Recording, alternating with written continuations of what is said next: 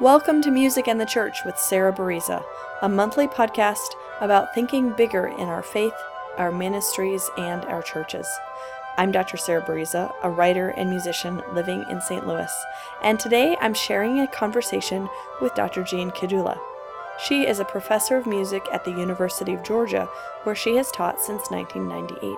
She's also the author of Music in Kenyan Christianity. This is one of 5 interviews that I recorded this past summer at the Christian Congregational Music Conference held just outside of Oxford.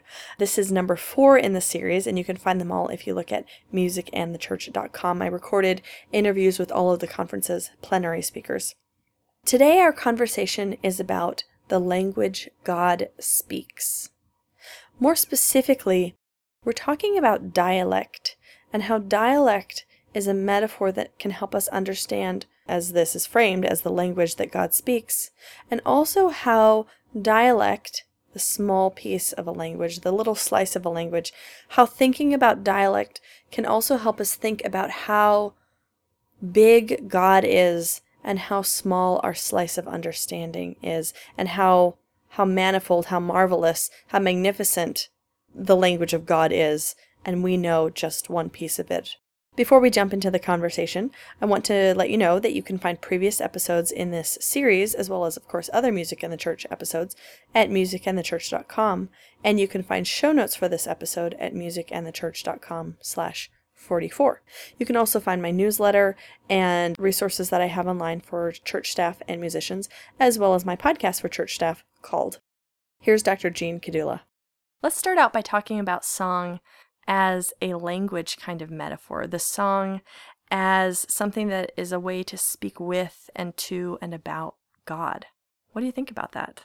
That, I think, has been fundamental part of many religions, that people use song to speak to God, to speak about God, to speak for God, in that sense. So as a mode of communication or as a representation, or as a way of emphasizing particular types of either words, activities, injunctions from God, where song becomes that an effective carrier or an effective mode, or the word itself, because it's more than text, just words themselves. Because in the song, there are ways that you actually pitch it that gains attention. So we have lots of instances in many religions where people intone or recite, and it's not real speech. It feels like recitation or something, and then it develops into song when people start to emphasize certain aspects of it as being maybe crucial or central to the message they want to say in the recitation. So it's not a novel thing to think like that, not just about the text, but actually about how you pitch it and how you intone it, and what pitches you use, how wide a range you will use, what emotion you're going to portray in whatever melodic or rhythmic or harmonic gestures you use. That sometimes people have associated certain kinds of pitches and riffs and rhythms with particular messages or particular people or deities. So it's not a strange thing. So we have this metaphor of language for song, or song as a language and as a means of speaking to God and with God and about God.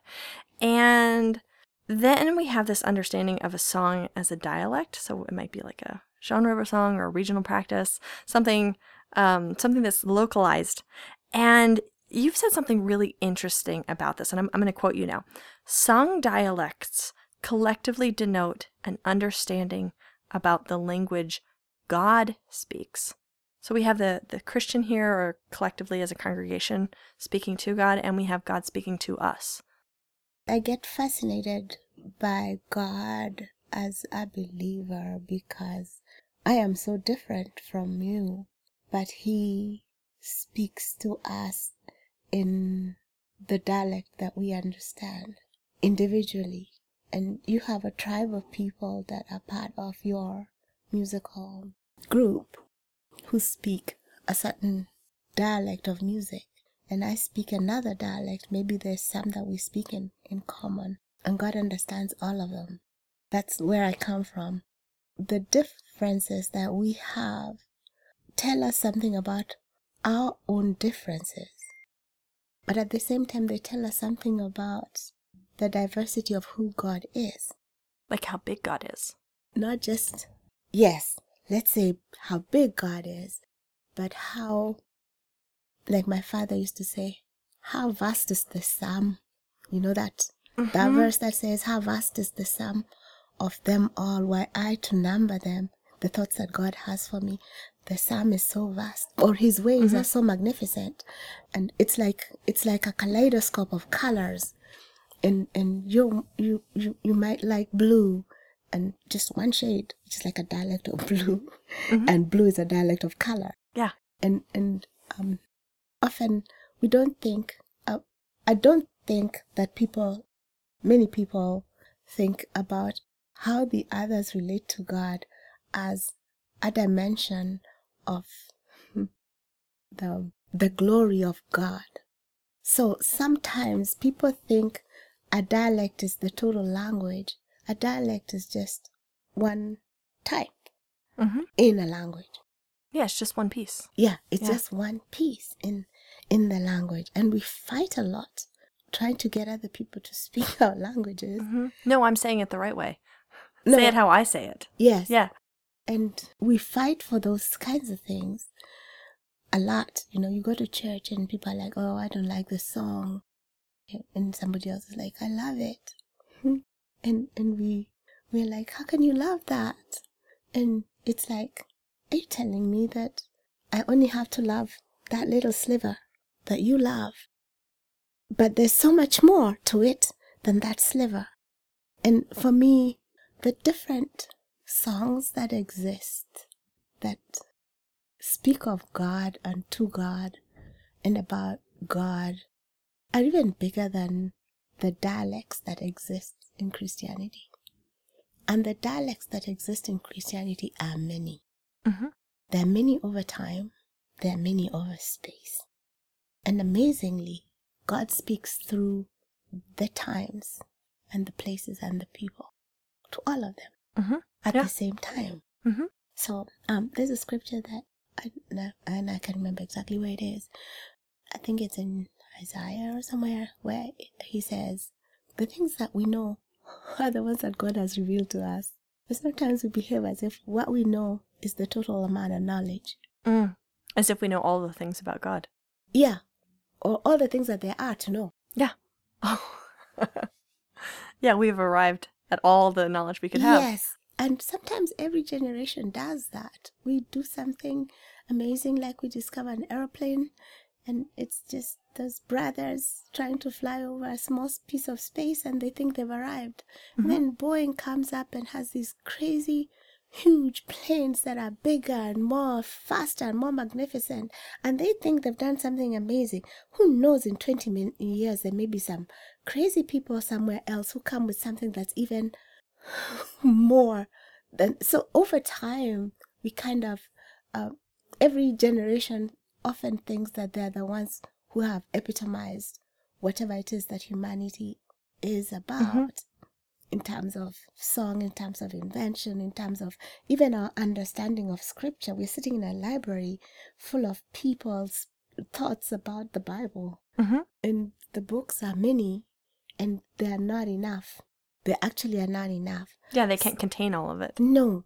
And God continually reveals himself to every generation, and we read what he did to those who came before us, and they thought that was the ultimate.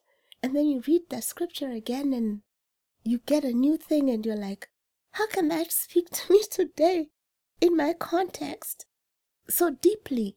And yet I thought those people who lived in the Middle Ages, who wore girls' clothes that we think of now, girls' clothes, we thought they were wearing bad clothes. You know, things like that. And that's where I like to go with this thought. Thinking about song is as a type of expression. a type of communication, a type of a way to worship. But there's so many dialects to it. So many dialects to it. And you can think about genres. There are many ways we have expressed that kind of dialectic subdivision. But to think about it like that gives me room to respect somebody else's expression in another time or in another place to the same God that we worship.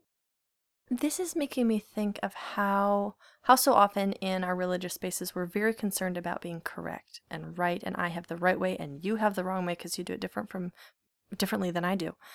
And this is a completely different way of understanding difference, right? Because it's not wrong to have a different dialect than somebody else. And it's not wrong to speak to God in a different way from somebody else, if your dialect is different. That's the dialect he gave you. Yeah. That's the dialect he gave you. Mm-hmm. And maybe in speaking to you and learning your dialect, I get richer because I've learned something more that I've added to what I know. Yeah.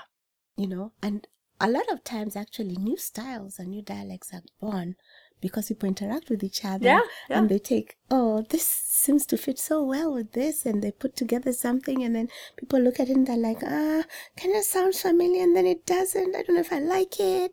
I don't know if I don't. Change is scary. Yeah, like that. And then about 10 years later, people are wondering, why are we fighting about that again? Mm-hmm. That kind of thing.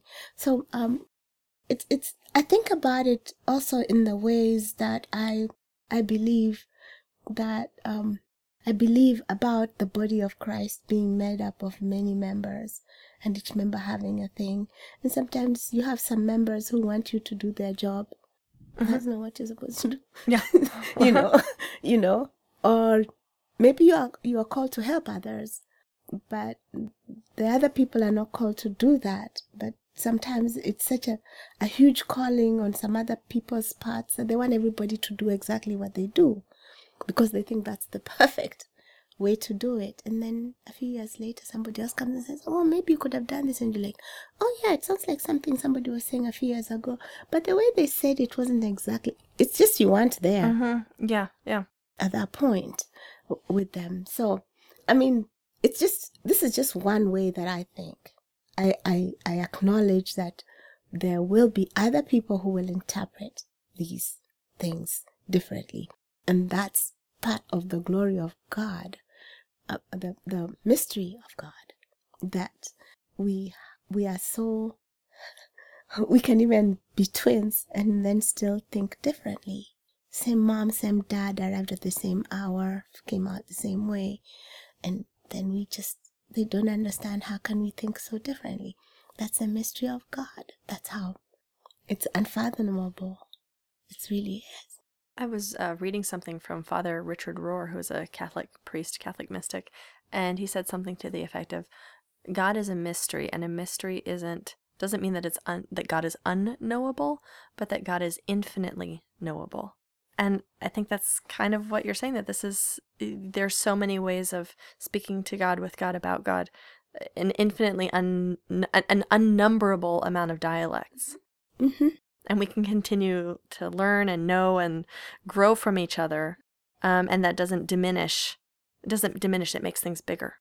It helps us to see the bigness of God. Yeah. It doesn't make God bigger. Mm-hmm. It's us whose eyes begin to be opened to the wonder of who he is. Mm-hmm. Be able to see this. Yes. To experience this. Yes. Yeah. And then he gives us a little bit of that capacity because we are able to learn other people's dialects. It's wonderful. Yeah. And so we are made in his image that way, that he gives us, we have some of that capacity. But we are not all knowing the way he is. Mm-hmm. Oh, awesome. Yeah. The way that he is. And so, I think about dialects that way.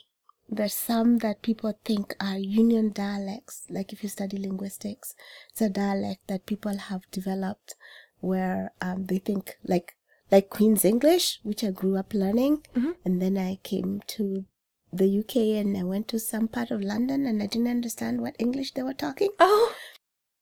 Because that was not the standard dialect that was exported to the colonies. Yeah.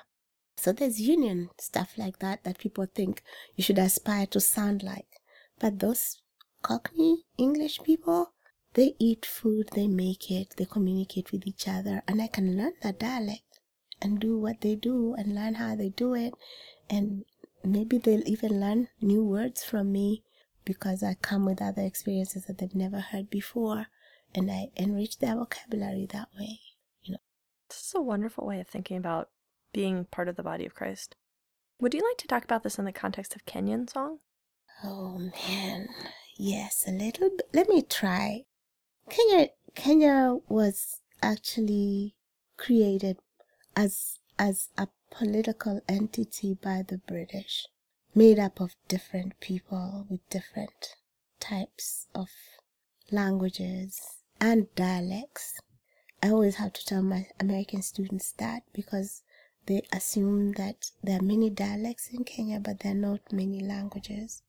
But there are languages, different languages, and there are different dialects. And as I understand it, dialects are a subset of language, yes? Yes. Mm-hmm.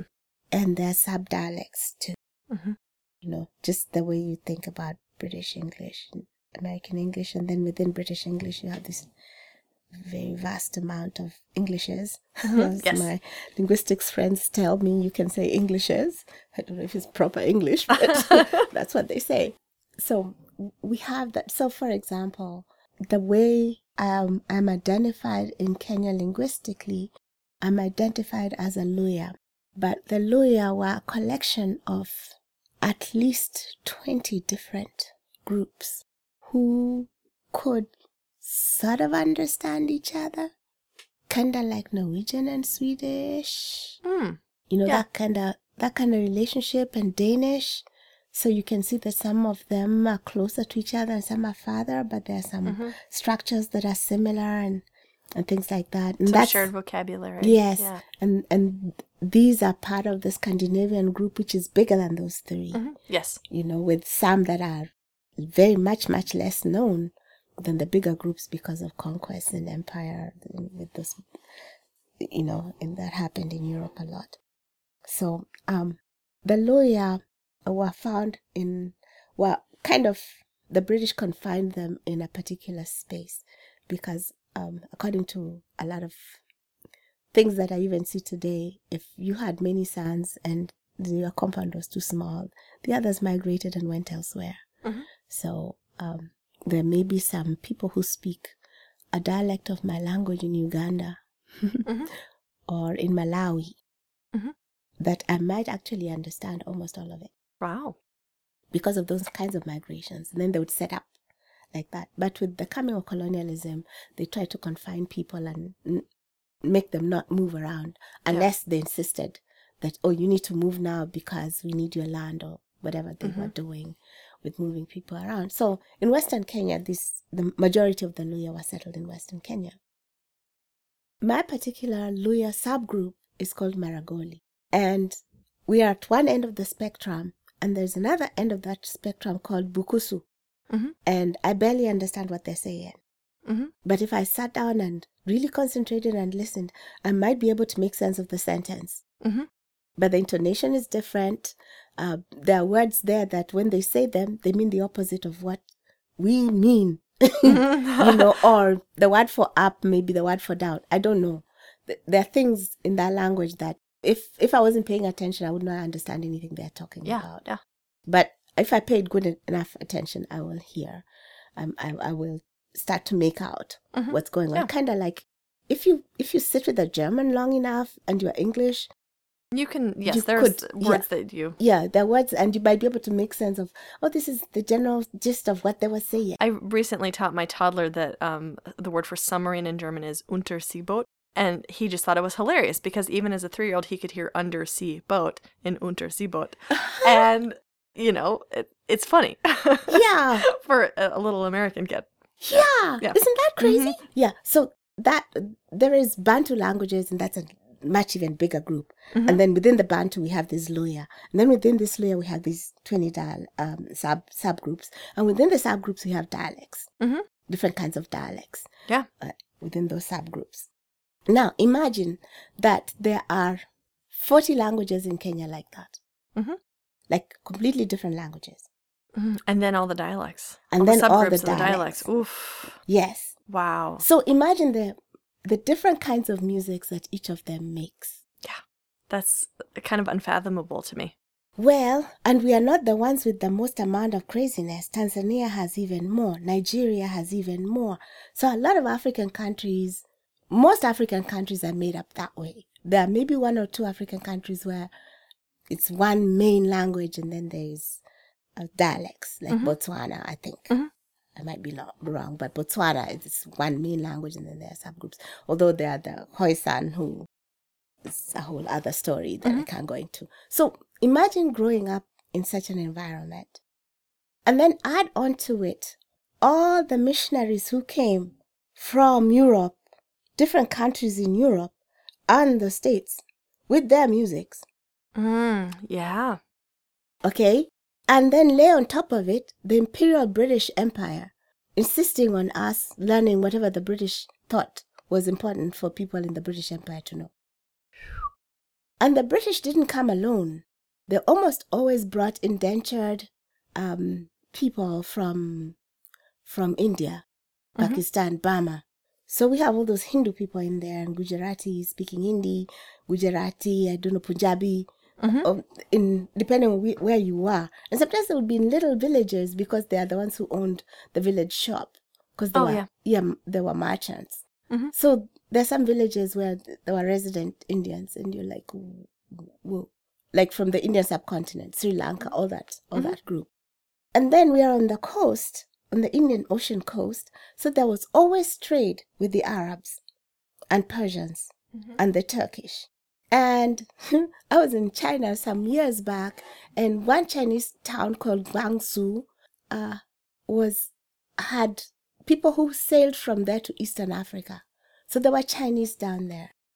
There is also evidence of Indonesians because of the monsoon winds blowing boats of people around there and people going to find new lands. So there's all this going on along the coast, and then the British come and the Germans and whoever else is coming to explore the continent, bringing all their stuff in there with their music and their languages and stuff. So you grow up learning all kinds of things. When I went to school, we learned British tunes. We could sing, about not what comes on me that does my spirit feel. I'm trying to think which that is. We sang about some British king who was Scottish, and I don't know. I sing these songs to my students in my class, and they start laughing because they don't expect that I would know those songs. Oh yeah. Like we're stirring home and a song in the air, light in the air, and it's goodbye to care, laughter and love and that welcoming there. All of my heart, my own. It's about some British king coming back to some Scottish show, Irish show. I don't remember which one it is. I think it's Scottish. And we sang this in high school, and we did Scottish country dancing.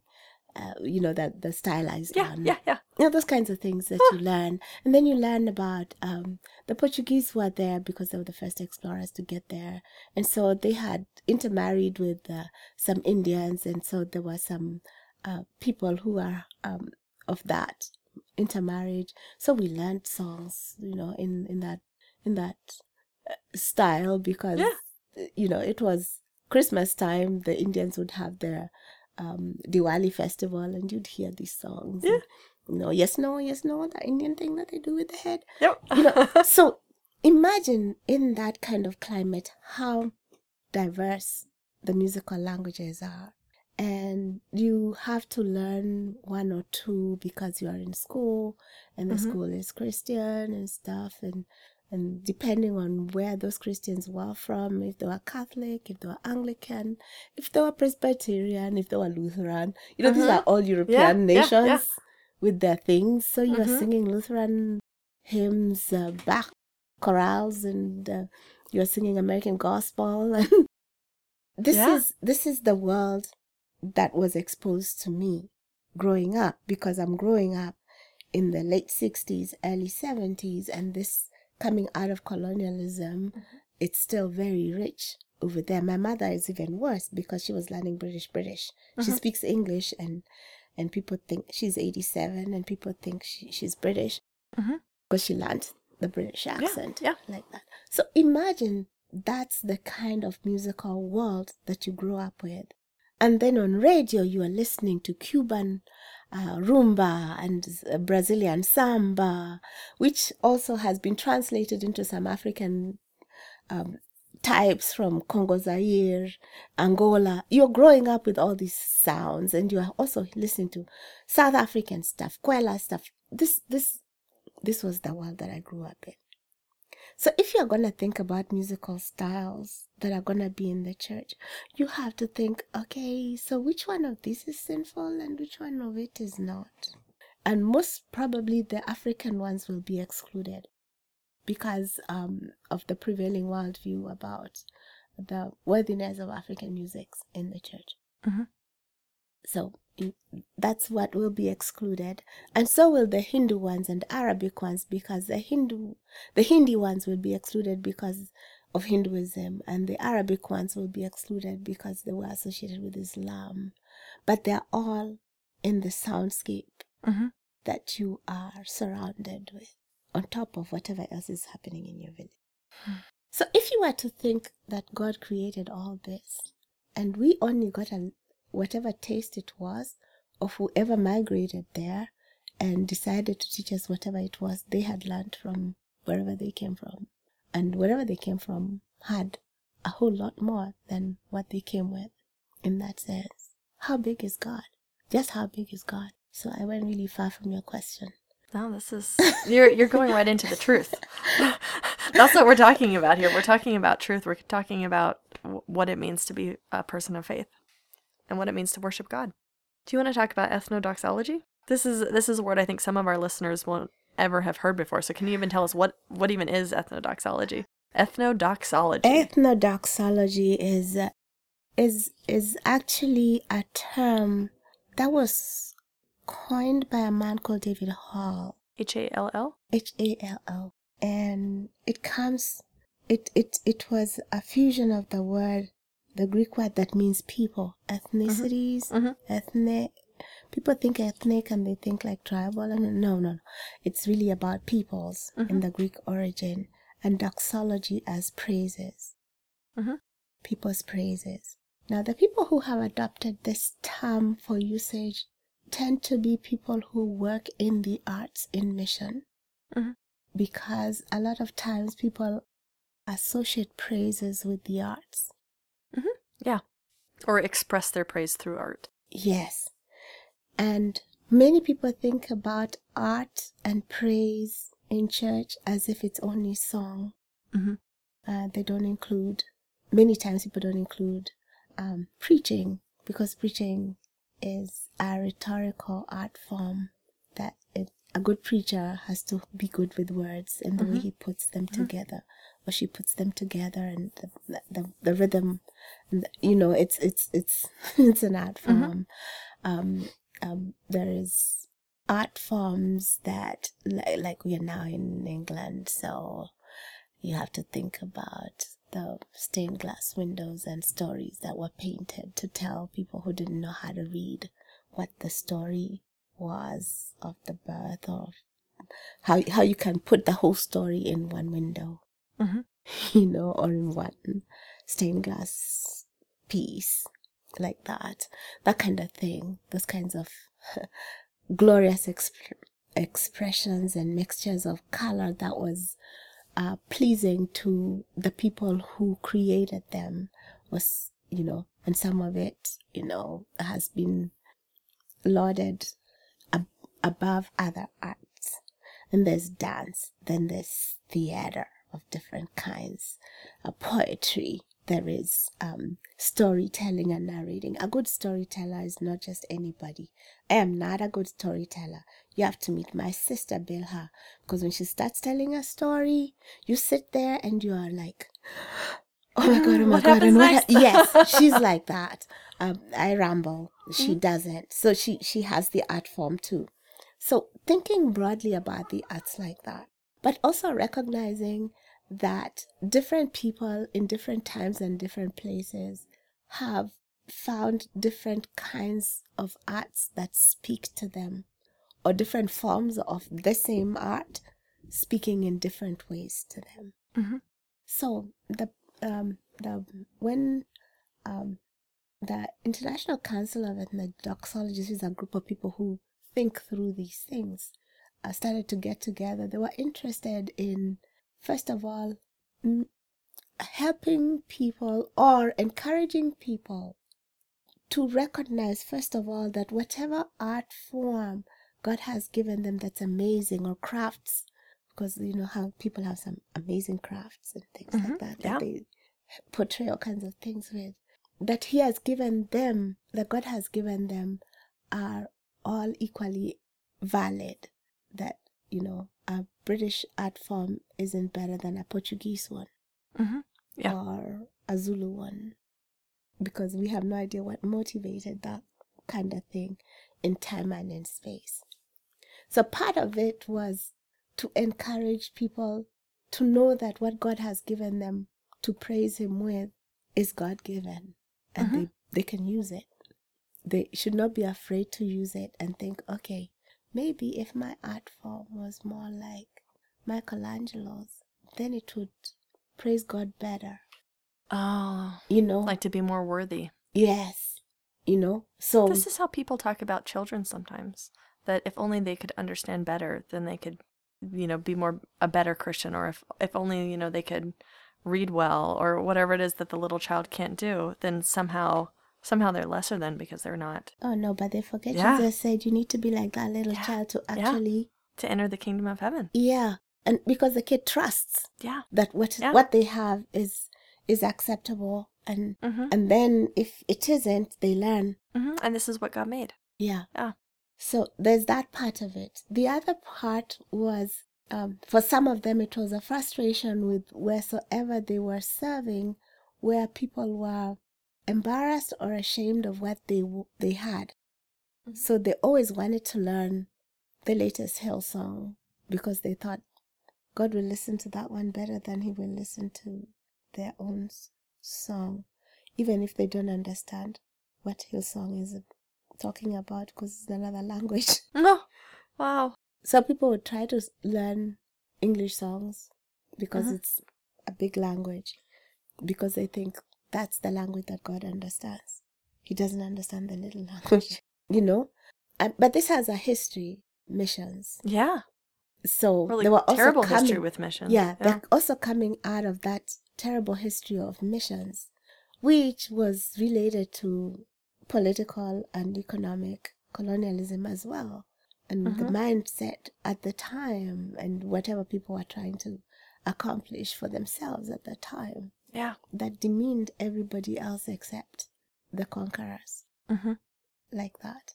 So you have all these things feeding into helping the church to praise God with the arts that they know well. They're not necessarily, I don't want to say comfortable with, but the arts that God has given them, that their culture accepts, even that this is good art, or this is art. Yeah. And we are doing this, and it's going to get better, like that. So that's part of the motivation that brought together the idea of having people think about praising God. All the people praising God doesn't mean that you all praise God in the same language. Yeah. Like that's not what being part of the same body means. No. Yeah. Because being part of the same body doesn't mean all of you are fingers. You know? So all these many languages that God has allowed or created or enabled have words, or they have the potential. They all can be used in the praise of the living God. So that's where ethnodoxology started. That it's an encouragement for people of all nations and tribes, you know, that passage in Revelation that says at the throne there will be people of all languages and tribes. Mm-hmm. How will you know them unless they utter it? Yeah. Unless they Yeah. Oh, actually that's a powerful question. Yes. Because how would you know they were from all nations? No. If they weren't speaking. Yes. Yeah. And speaking their own tongues. Mm-hmm. You know. And some people think that, oh, you will know because, you know, you will see they're Indians. No, somebody might look like an Indian, but maybe they're half Indian and half Norwegian. They just happen to look Indian. Yeah. Yep. But until they speak, you may not know. Or if you see a sea of black people, you might think they all speak the same language. Like people ask me to speak African to them, and like, there's no such language except in South Africa. There's Afrikaans, but there's no African language, like a language called African, you know. So seeing a sea of black faces, maybe they're from the Caribbean and they speak English. Mm-hmm. And then standing next to them is a Yoruba man who looks exactly like them. They have a shared heritage, but not a shared language. So the way we will praise God, or we ought to, every day as we come to the throne, because every day we come to the throne of grace, it's every language, every tribe, every nation, like that. So the song that comes from your nation isn't better than the song that comes from my nation. It's what we do with that song that makes a difference. It's who we worship with that song that is what makes for who is a Christian and who isn't, really.